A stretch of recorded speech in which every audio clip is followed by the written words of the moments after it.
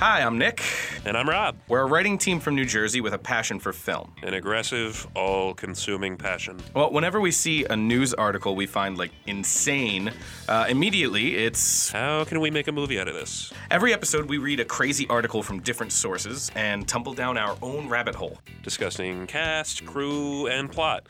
And then we hash out a pitch for a feature film. So, join us as we BS about movies and ask the important question... What do you got? What do you got?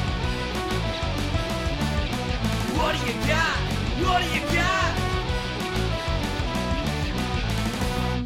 Oh my god. Oh my god, you guys. Oh my god, you guys. Looks like Elle's gonna win the prize. I don't know the rest of the words. That's more than I knew. What? That's more than I knew. I knew, oh my god, and you guys. We're excited to be here. Welcome, everybody. This is episode 21 of What Do You Got?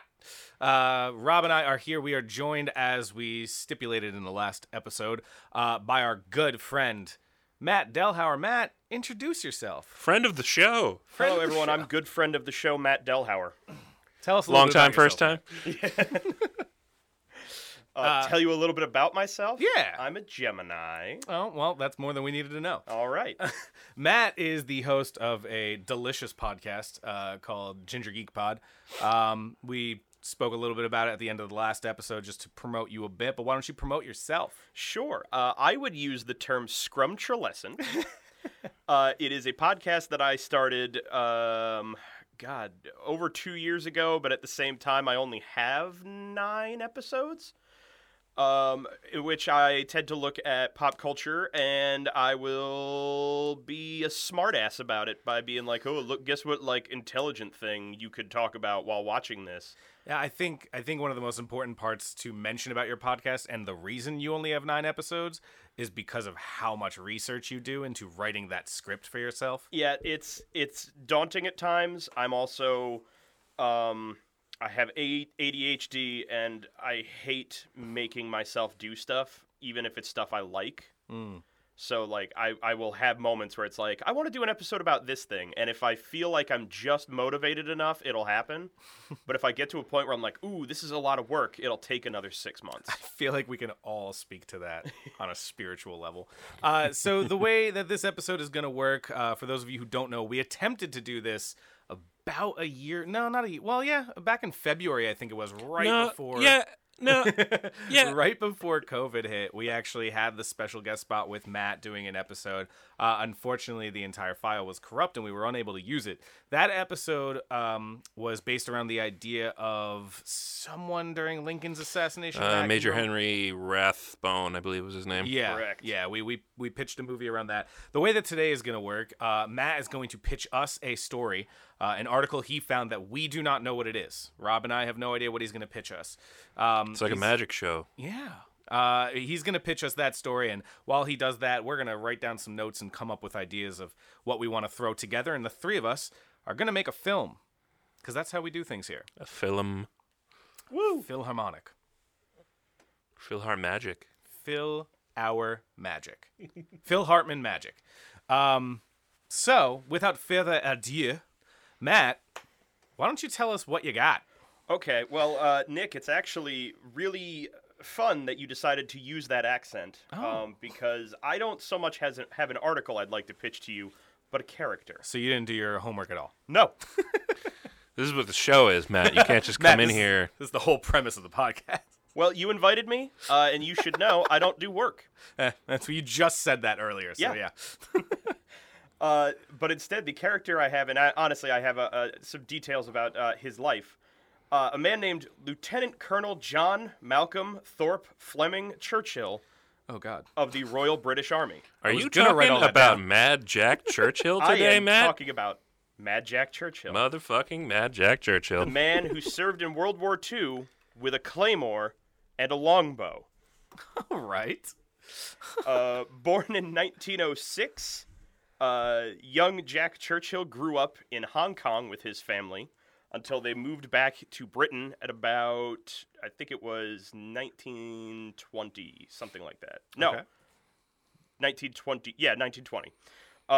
He served in the British Royal Army from 26 to 36, but in the two in the 3 years after he left, he actually appeared in 2 silent movies using his archery skills as a background actor, and went to the World Championship of Archery representing Britain. Jeez. In 1939, he re-upped in the army when Poland was invaded. Some of the highlights of Mad Jack's work in World War II included in 1940, when his regiment was in France and they ambushed a German patrol. Churchill went on record during this ambush in being the last person in recorded history to get a kill with a longbow in wartime. He served at Dunkirk. He joined a commando regiment in 41, and in Norway, led them into battle by playing March of the Cameron Men on his bagpipes. The James before Cameron Men. tossing a grenade at the enemy and then charging into battle. In 1943, he and the commando regiment that he led captured a small town outside of Molina, Italy, that was being held by the Germans, taking 42 soldiers prisoner, including a mortar crew, and he did this at sword point. Jeez. He lost his sword in hand-to-hand combat during the capture, and then had to go back and get it once the fighting was done. He was taken prisoner in 1944 in Yugoslavia during a failed raid, and was sent to Berlin, that's the word, I don't want to trip over that one, to be questioned because they assumed he was a blood relative of Winston Churchill. When they found out that he wasn't, That's racist. when they found out that he wasn't, they just put him in a concentration camp. He and 3 Royal Air Force officers who were survivors of the Great Escape then tunneled their way out of camp.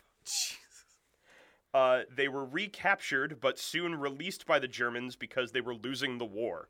And he walked 93 miles into Italy in order to run into an American armored battalion to be rescued. After that, they sent Mad Jack off to the Pacific Theater. But Hiroshima and Nagasaki had been bombed by the time he reached India, and the war was over. In his time after the war, he was hired by MGM to be in Ivanhoe in 1952 Good movie. as one of the archers on the walls of a castle. Before that, he and 12 soldiers broke protocol in British Palestine in order to try and protect a medical convoy that was being attacked by Arab insurgents against their orders, but sadly, the medical convoy refused their help, believing that their own soldiers were on the way, and they wound up having, I think, 97 of 99 people in it get killed. Oh boy. It would go on to be known as the, I'm going to pronounce this incorrectly, Hadassah Medical Convoy Massacre. Don't worry, I'm really good at mispronouncing things while discussing articles. Final tidbit about Jack. He moved to Australia after he retired from the military and took up surfing. And lived until 1996. So I have he a was slight exactly, addition what, to that 80? story because he was a crazy person. Mad Jack Churchill, when the war ended, got really pissed and is quoted as saying, "If it wasn't for the goddamn Yanks, we could have kept this going for another 10 years." That is correct. Okay, all right.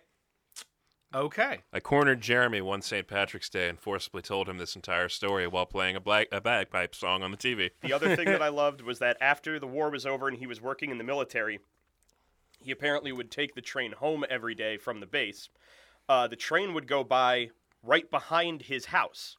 And so he decided that every day he would get the piss out of the conductor and the fellow train riders by tossing his briefcase violently out the window on the ride home every day, because it would land in his backyard and then he wouldn't have to carry it home from the station. You see, now, that's just a life hack right there. Okay, clarify one thing for me. Sure. He was in some silent movies? Yes, I will. Let me look up the names of them. It was there. But So this would have been in the 20s, so this was like right around... See, he was in World War I? He did not serve in World War I. He did not, He was okay. born in 1906. Okay, yeah, so a little bit too young. He would have been 13 when it ended. Yeah.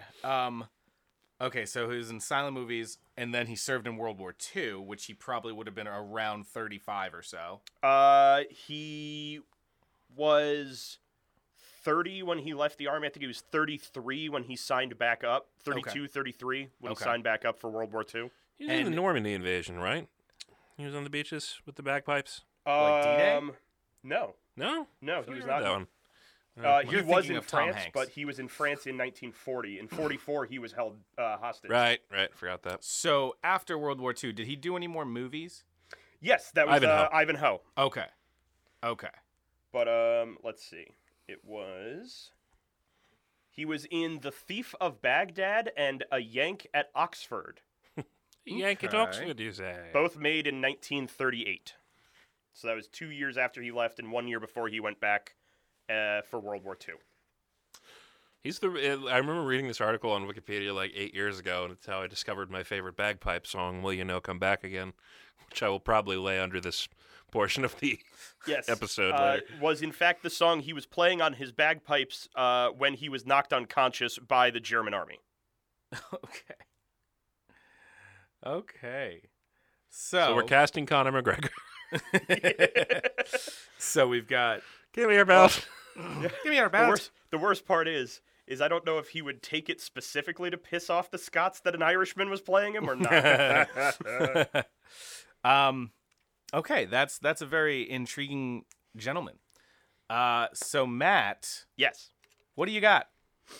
I honestly would say that my first thought going into this would be, this is such a madcap thing that I don't know if anyone would be able to do this as a serious movie and actually get you to believe it. Absolutely. So I love the idea of going almost in, I forget what the name of the movie was that Michael Bay made with The Rock, the heist one with him and Pain and Gain. Yeah, Pain and Gain. Going almost in Gain. that fashion where it's like, this is made as a comedy, but what you also have to recognize is it is 100% fact. Okay, yeah.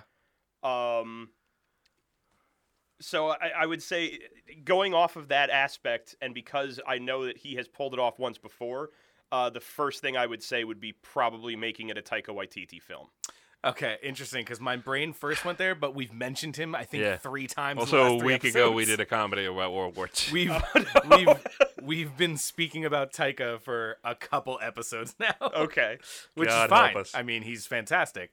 And of course, that is where your mind would go. Why wouldn't it be? Yes, that would be my first go. What who do you have cast as Churchill? It's a rough one for me. I honestly was hoping to see what you guys would have as an actor first. Okay. So I thought of something small during this, but you know what? Let's push it over to Rob. Rob, what do you got? I mean, we've done a couple different war movies on the podcast, a variety of different conflicts. I'm thinking an escape movie, essentially, if we're going to do... I didn't know he escaped from a concentration camp with 3 of the guys from the actual Great Escape, because a lot of those guys were unfortunately killed or recaptured, which is one of my favorite fucking movies. Yeah. Mm-hmm. So getting to do something like that would be fun. Yeah. I don't know a lot of young Scottish actors. Probably McAvoy. Yeah. James McAvoy. Ewan McGregor might be a little bit too long in the tooth. Yeah, I would say, especially at that point, he'd be mid-30s. Can someone, since I don't know the film, can someone explain to me a little bit about Ivanhoe? It's a sword and bow movie. No, there's not enough time. So it's basically like a swashbuckling rogue. No, it's a bit more like knights and It's more Arthurian Yeah. than like Okay. Errol Flynn. Okay, Yeah. I'm good with that. I have an idea. So my idea is to stray away a little bit from the war movies that we have pitched a couple times now, including last week's episode or the last episode. My idea is basically the whole movie takes place while filming Ivanhoe. interesting. And while filming that movie, even though it's about knights and swords and soldiers and queens and kings, he's having serious World War II flashbacks. Of course. So he's having these flashbacks while on the set of these giant, epic, Ben-Hur style sets, and basically going crazy while filming this film. And he's reliving his madness through World War II while filming this King Arthur type epic.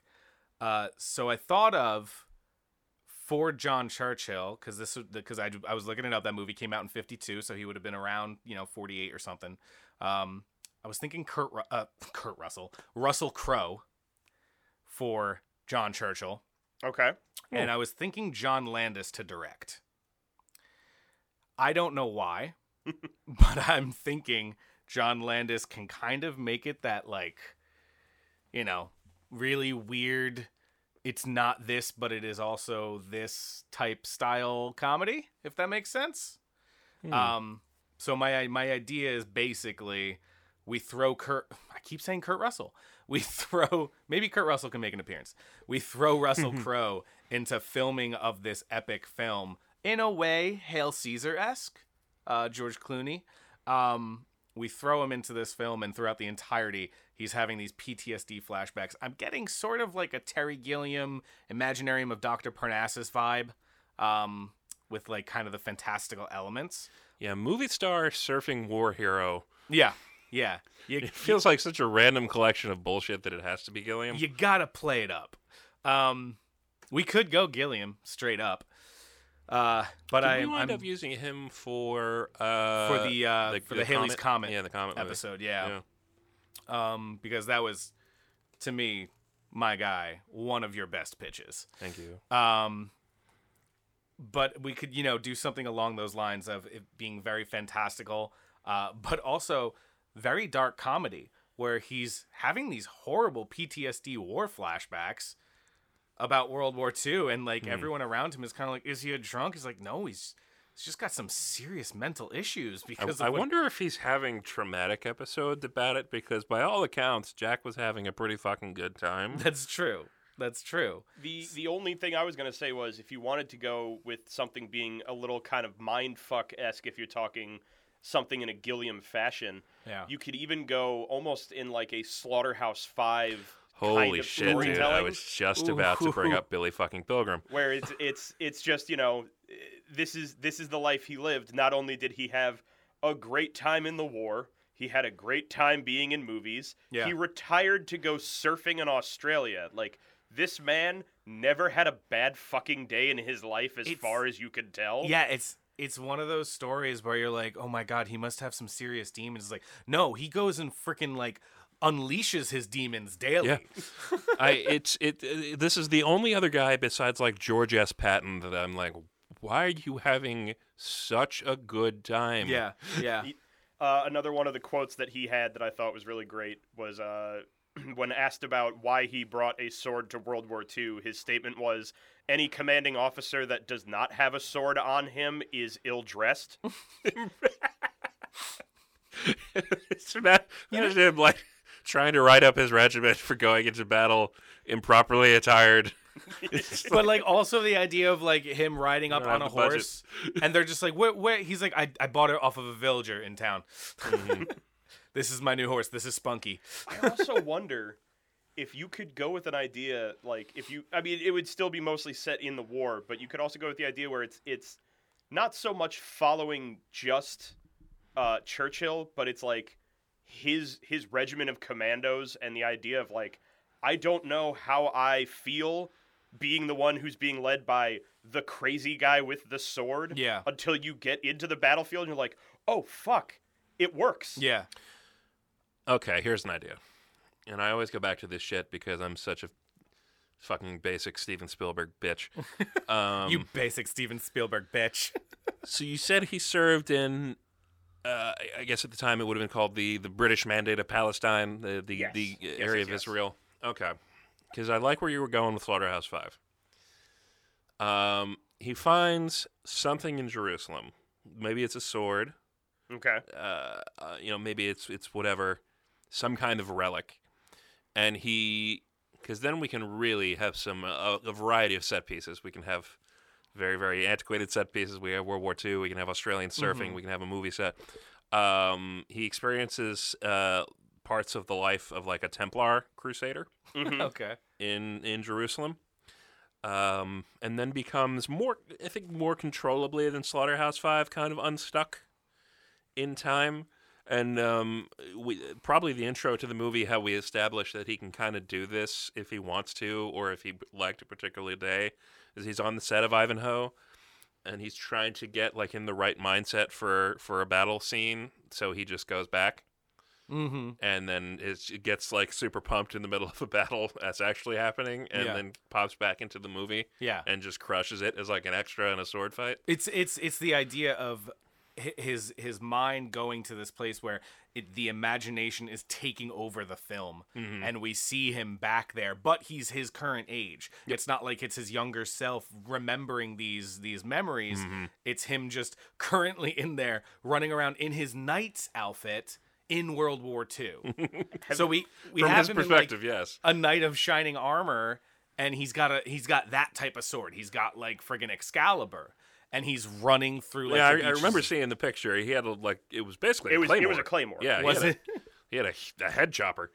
I guess the question that I would ask then is, would you want to play it where there is a underlying question throughout this of, is Mad Jack time traveling because of this sword and has control over it?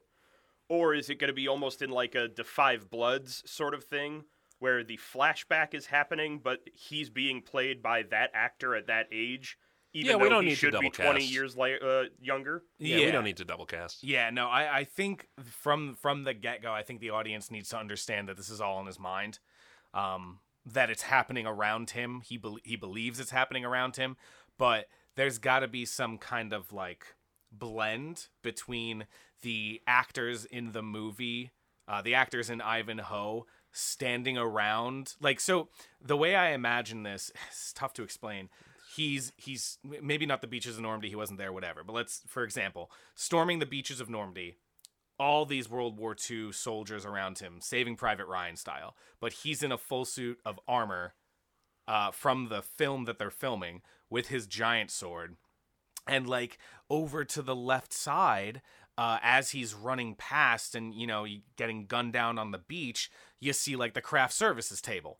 And there's all these actors kind of just standing around like, why is John running across the set again? So like it's happening in real time, but in his mind he's back where he was. I love the idea of now in my head just like a medic trying to take care of someone who's just been shot and they're bleeding out. And you just see, like, one of the rigging crew is just, like, laying cable over top of the dying man as he walks by. I love that. He's putting gaffer's tape down, and they're like, no, he's not done. So we don't lifts even... the guy's shoulder, puts taping for a mark, puts him back down. Yeah, we don't even have to establish if there's a reason for this happening at this point. Oh, yeah. Like, we can completely move beyond that whole Palestine thing. Don't even, like, let the audience question it. Not the point of, like, what's real, but the idea of that, you know, the boom operator or something, like moving a dead war hero body like in his imagination. He's actually just like lifting a box, but he's lifting up the dead soldier to put down the gaffer's tape or something. I picture Kevin James in the sound guy stuff that he does. Yes. Oh my goodness. Him standing like in the middle of a battlefield just being like, just get in tone. Yeah. So we're crafting a movie that is essentially one giant anachronism of all these different things happening kind of at once. Not modern, but, you know, 50s film technology and the Second World War and ancient Scottish warriors. And I'm trying to remember Ivanhoe. I don't actually think I saw the 50s one. I think I saw like a miniseries. I think it's like Middle Ages type of thing. I believe so, yeah. What, the film? Yeah. Yeah, I was just looking it up. It's a book. I didn't read the book. I don't think I saw the 50s movie. I think I saw like a 6-part miniseries that your parents will love kind of thing in like the 90s. Okay. No, yeah, I recognize the name, but it's not a thing I ever actually saw. I think it's like less like the English and the Scots and more like the Normans, that kind of shit. And it's a love story, if I recall my English professor trying to get us to read it, which I didn't. So, so what is the through line? I mean, we've got kind of, it's going to be a fun world to explore, the anachronisms of like, there's a Sherman tank and a knight on a horse, and he's kind of blending these. But what is the through line of the movie? Like, what is? Oof. Where are we going? You know what? Do we have to go somewhere? I hate to bring it back to the people we always talk about, but Coen Brothers or Hail Caesar, do we need to bring it somewhere? You know what I wonder? What is his goal? What I'm wondering, and even if it's not so much specifically Jack's goal, because it's him trying to utilize what he understood of violence and warfare to bring that into a fantastical world for entertainment. Mm-hmm. And then the question starts to become, what can anyone who knows of entertainment know of war? I do like that. That hits home. Yeah. That's a good one. I have this vision of back in the 50s, especially for an epic film, you've got like the director in those crane seats and stuff, and like he's yelling something. A lot of down. sound stages. Yeah, he's yelling something down to the stage, and Churchill's like sitting there thinking like he's some guy up in a plane or something, like shooting over them or something, And I also love the idea of the entire story being like Churchill has to like call back on his time in World War II to get into the mindset to be an extra on a movie. Yeah, he's not a lead. I'm starting to think, like, usually we can flesh out these movies to be feature length. Right. There's nothing wrong with making a short film. That's true. That's and true. winning We've never the done Oscar one. for best short film.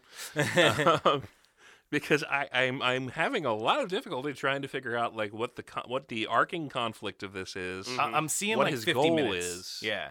If we're like doing a day's shooting on Ivanhoe with these constantly intersecting bits of World War II, Right. and surfing, Yeah. and some Scottish Highlander shit, like I'm having a hard time getting that past 20 minutes to half an hour.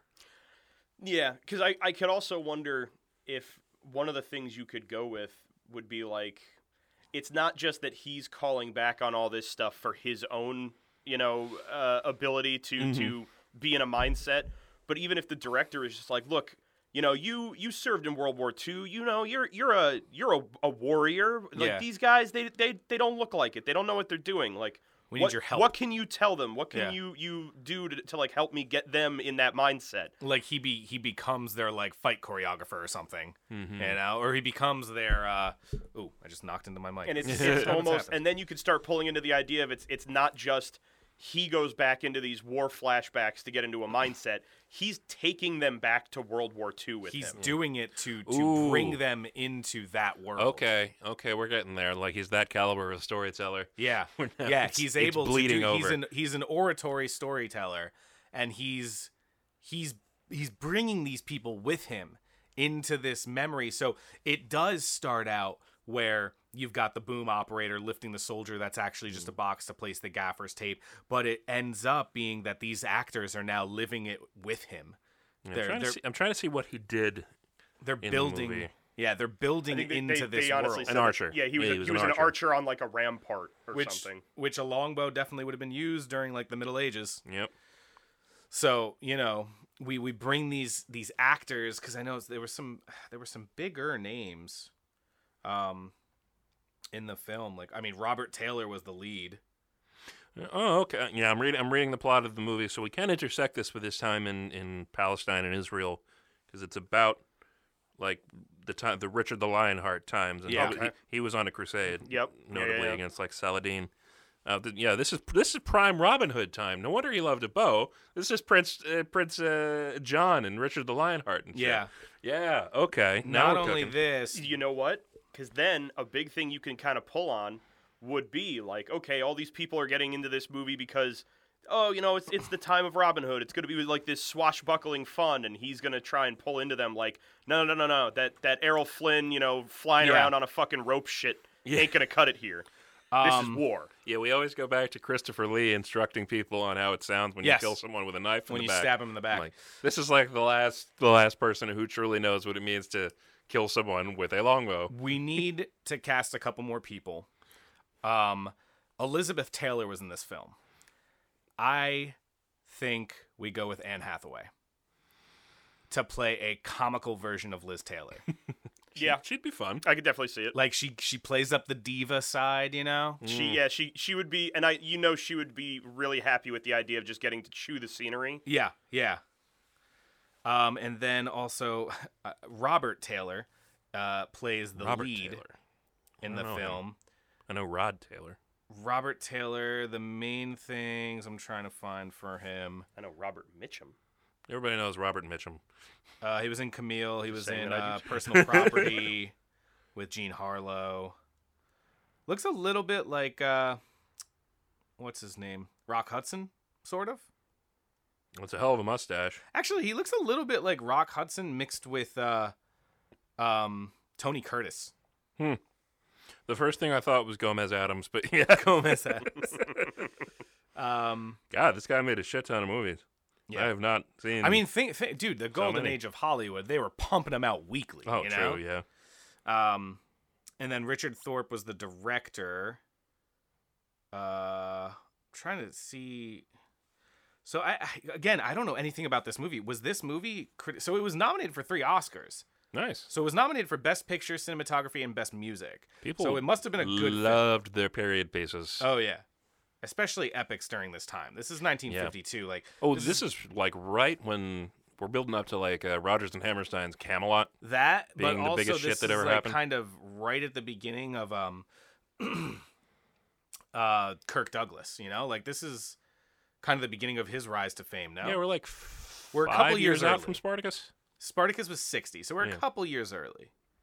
But you know, we're building up to that golden age of Hollywood time. So Got the Blacklist going. So we use Russell Crowe. Does that work? Yeah, I fucking love Russell Yeah, Crowe. I'd say. Russell Crowe. You know what? Just because I kept friggin' saying it, Kurt Russell can play the director. Sure. Kurt Russell plays Richard Thorpe. Anne Hathaway as Liz Taylor. And that's what we do. We make it so that as he is, you know, the director comes to him and he's like, listen, like you said, Matt, he you know, you were there. I need these actors, you know, I need these little pansies to know what it's like to be in the nitty gritty of a war. And, you know, he's trying to gear them up for what he is speaking about is World War II, but what they're filming is, you know, Camelot. I almost imagine him like taking the actors to the sound stage, and there's a bunch of people like PAs running around and laying cable, and he says, "All right, we're gonna run something real quick," and they did like kind of all right, ready sound, ready lights, flash, and like we actually do shift into where he's talking about. I could easily see, like, the shot for that would be setting up where you're looking at him with, like, the actors in front of him, they're back to the camera, he's looking at the camera, and he's, like, calling out to everyone, like, all right, do this, do this, do this. And then as he's about to yell action, have it pull back on a bow. Have it come back around and pass by, like, the big camera setup from the 50s, like the crane cameras. And as it passes behind that, now he's in World War II. Yeah. Now we go from that to There's a another camera transition. to a fucking cannon. Yeah. Yeah, and it changes. Like the director's crane turns into a mortar or something like that. I also love the idea of him trying to, like, pull the imagination out of them at first, where, like, they're walking around with him, and, you know, he's back in this moment, but all of them are just like, what are you even doing? Why are we here? And it's like, they're you know, not there yet. It's like, you know, what are we even doing at the camera? That's not a camera, it's an artillery gun, and it's firing down on you. Yeah, And immediately you start seeing the shells hitting. I imagine just a splatter of mud suddenly hitting Anne Hathaway's face, like, oh, we're here. And You're she's- doing it. You're just- believing, Peter. Yeah, you believe. If this is going to be a short film and those can have bizarre names, I have a title for you, Nick. Oh, I was just thinking, what do you got? It's a mad Jack. Oh my God, I love you. Oh my God. People love doing that with short stories. Like Yeah. Peter Capaldi, the Scottish actor, won an Oscar for his short film, and it was called Franz Kafka's It's a Wonderful Life, which is a great title. That's fantastic. Oh man, yeah, no, that's it's a mad Jack. I always forget how many it's mads 4. there. It's 4. It's a mad world. Perfect film. Oh, absolutely. My favorite film of all time. Yeah, I think I was trying to think of something to go with like the bow mixed with bow, as in like a stage, curtain call, for the title. But Oh, because the thing that I had in mind was The Last Long Bowman. ooh, I like it. The last long bowman in the Scotland. last long bowman. The last long bowman. I like that. I wish there was a way to put that quote that you read to us into a movie title, but there's just too many words. Oh, yeah. The officer goes into battle without his sword, is improperly trained. God damn you, Jack. Yeah, wait, what did he say? Ill-suited or I think it was ill-dressed. ill-dressed? Yes, let's see if I can find the That exact wording. It's probably important. could actually work if we just called it ill-dressed. Any officer who goes into action without his sword is improperly Oh, dressed. it's improperly, Yeah. okay. Improperly dressed. I kind of like ill-dressed. Does that make sense though? It sounds more It's Scottish. I was going to say it's a bit more Scottish, which is probably why it stuck with me. But the idea sounds right? Like he's ill-dressed for this movie because he's stuck in World War II. I'm kind of about it, Sword. but I don't know if you guys are sold on it. Arrows over Normandy? That definitely sounds like a 50s epic. Yeah. It sure does. Arrows over something. Arrows over. Wait. Bullets over oh. Broadway. Wait a minute, because you could even do something like Arrows Over Dunkirk, because he did serve there. That's not bad. Do we do that, or do we do something? Not this exactly, but something along the lines of like arrows over the soundstage. Mm-hmm. Something along those lines where we Let's see. bring into the studio or stage. Ooh, I don't know what were some of the famous lights, camera, longbow. The only other thing I could think would be the storming of Stage 53. the storming stage 53. And then, well, there's the name of that song that he played yeah. when his unit got killed. Will you know come back again? What is it called? Will you know come back again? Okay. That Which is is- actually, I really like that. It's a great song. And it's kind of like, yeah, if we're talking about revisiting and intersecting with our past, So it's will you know come back again? will you not come? It's the Scottish way of saying, will you Oh, not come okay, back gotcha. again? It's like a song for your boys are going off to war. Will you know come back again? Gotcha. Yeah. I think we probably keep the American term of just not. Mm-hmm. But I dig that because that also definitely has the ilk of the idea we're going with here. Will you know come Will back you- again? Not come back again. I mean that works on every level we're discussing. I really like that song. I need to listen to it. I don't know. I'm sure I've heard it, but probably heard it from you. So we got Kurt. Say it. Say his name. We got Russell Crowe, Anne Hathaway, and Kurt Russell Crowe, Hathaway, with the title of Will You Not Come Back Again? Director, though. Are we going Gilliam? We've used him before, but that's, this is our show. There's no rule. I ain't going to tell anybody. No. Best not. I'm trying to think of who else we could go with. I'm trying. I don't know. I'd like for this movie to come out in our lifetimes, and Terry's not so great at that of late. So True. I'm still who trying to directed fucking Truman see Show? the Don Quixote movie, wherever it may be. Yeah. Who directed The Truman Show? I don't know. Oh, it was Peter Weir. I know that name. Australian He director, right? did Master and Commander with Russell Crowe. All right, well, he's got a tie. Great period piece. He did Dead Poet Society. He's Australian, right? That's how he knows is Russell Crowe well. He's Welsh. Yeah, he's Welsh. Okay. Oh, well. Oh no, I'm sorry. No. He's from New South Wales in Australia. that's Australia. Not Welsh. Yeah, he's not a bad choice. Yeah, and that's also, I mean, The cinematography of Master and Commander is not a bad way to go with this kind of that project. movie was surprising. I remember renting that from Blockbuster, and I was like, ooh. It's one of the best historical. I mean, for a completely fictional story, it's an incredible piece of historical filmmaking. Yeah, To the period of the Napoleonic Wars and the way that ships were. yeah. So I think great that novels. would. I think that would work. Should we have anyone else? We only have 3 actors here. But I'm trying to think if there's anyone that would make sense. Like if there were, You want to do Oscar Isaac as that guy Robert Taylor? you want to put an Oscar Isaac? Just I feel like with that mustache, he look like I like it. I'm always down with Oscar Isaac. he can kind of play anything. That's true. Man is a chameleon.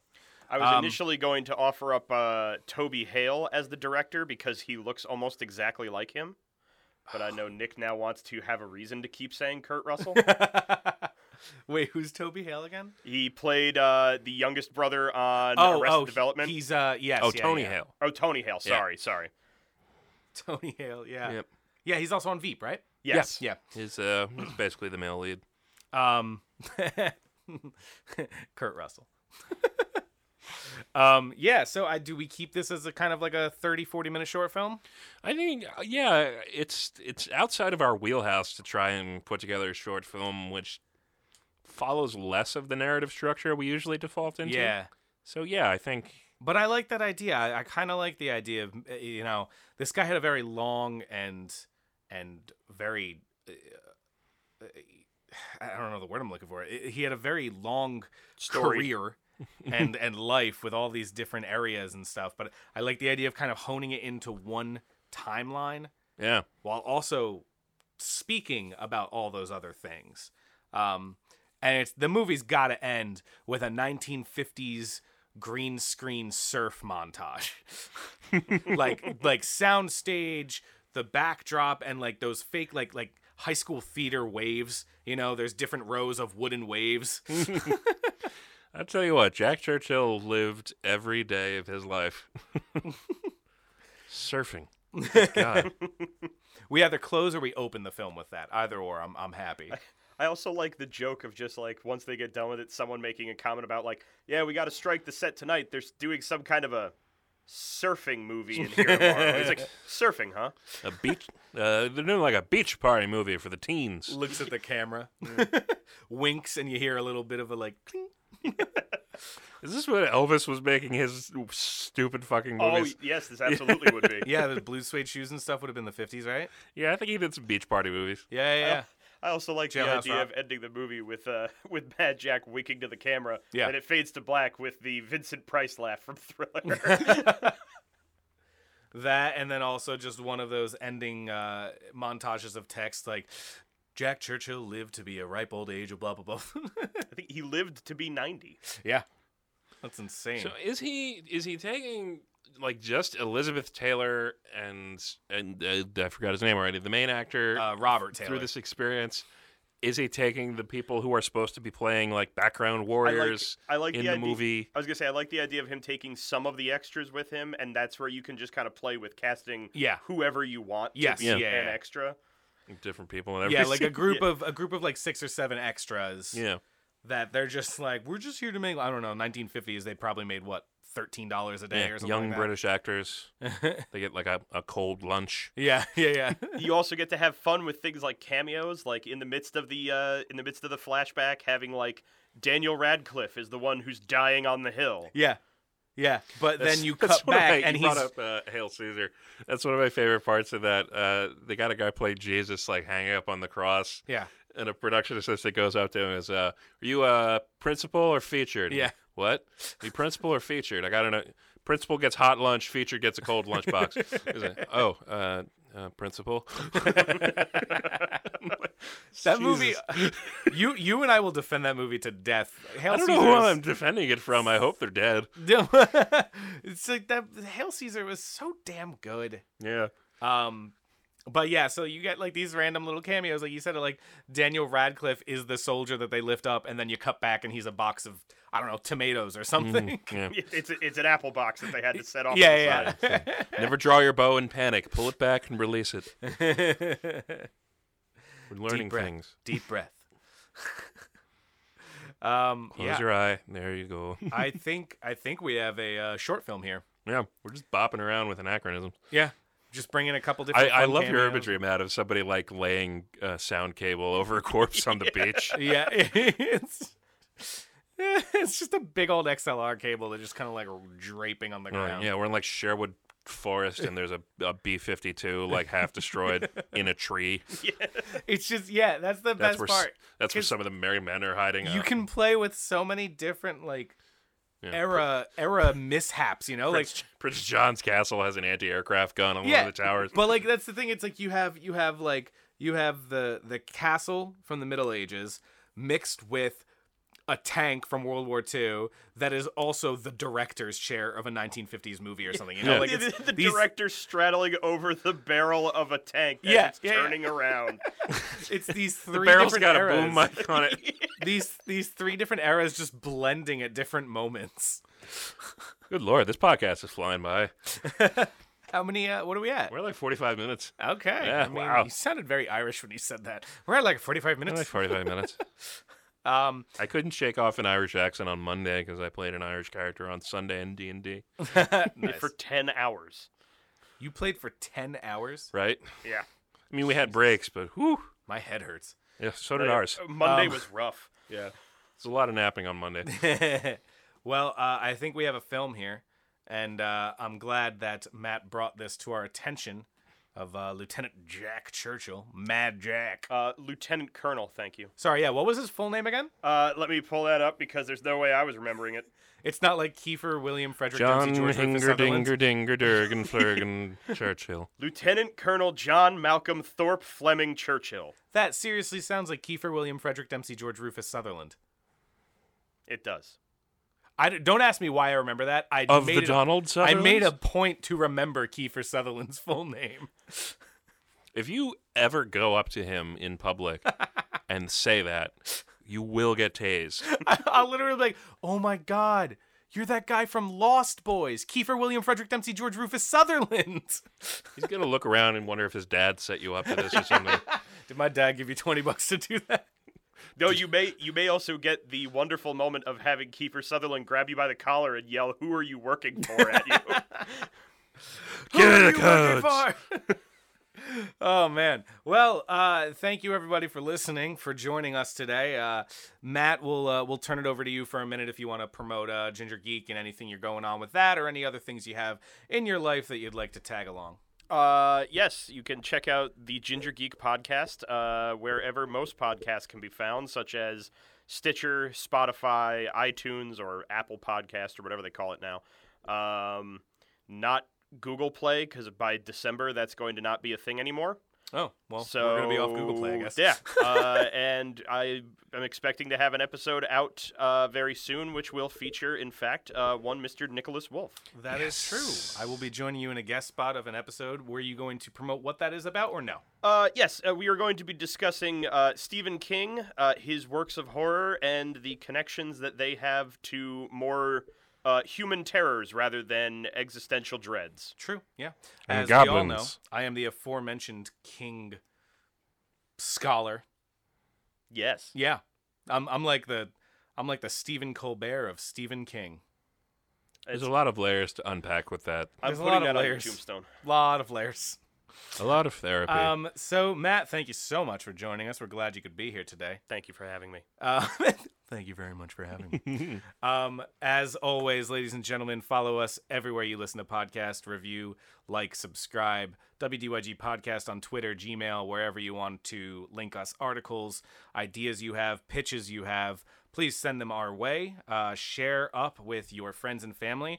Absolutely check out Ginger Geek Podcast. Matt is quite a talented craftsman in what he does. And we hope to see you next time. So I've been Rob, I've been Nick. I've been Matt. and that's what we got. What Do You Got is recorded live at the Cape Swoosh Studios in Bloomfield, New Jersey. Our theme song was written and performed by Trevor Campbell. Additional music is provided by Kevin MacLeod of Incompetech.com. And our wonderful logo was designed by Gabby Weiss. You can find her on Twitter at Gabby Weiss.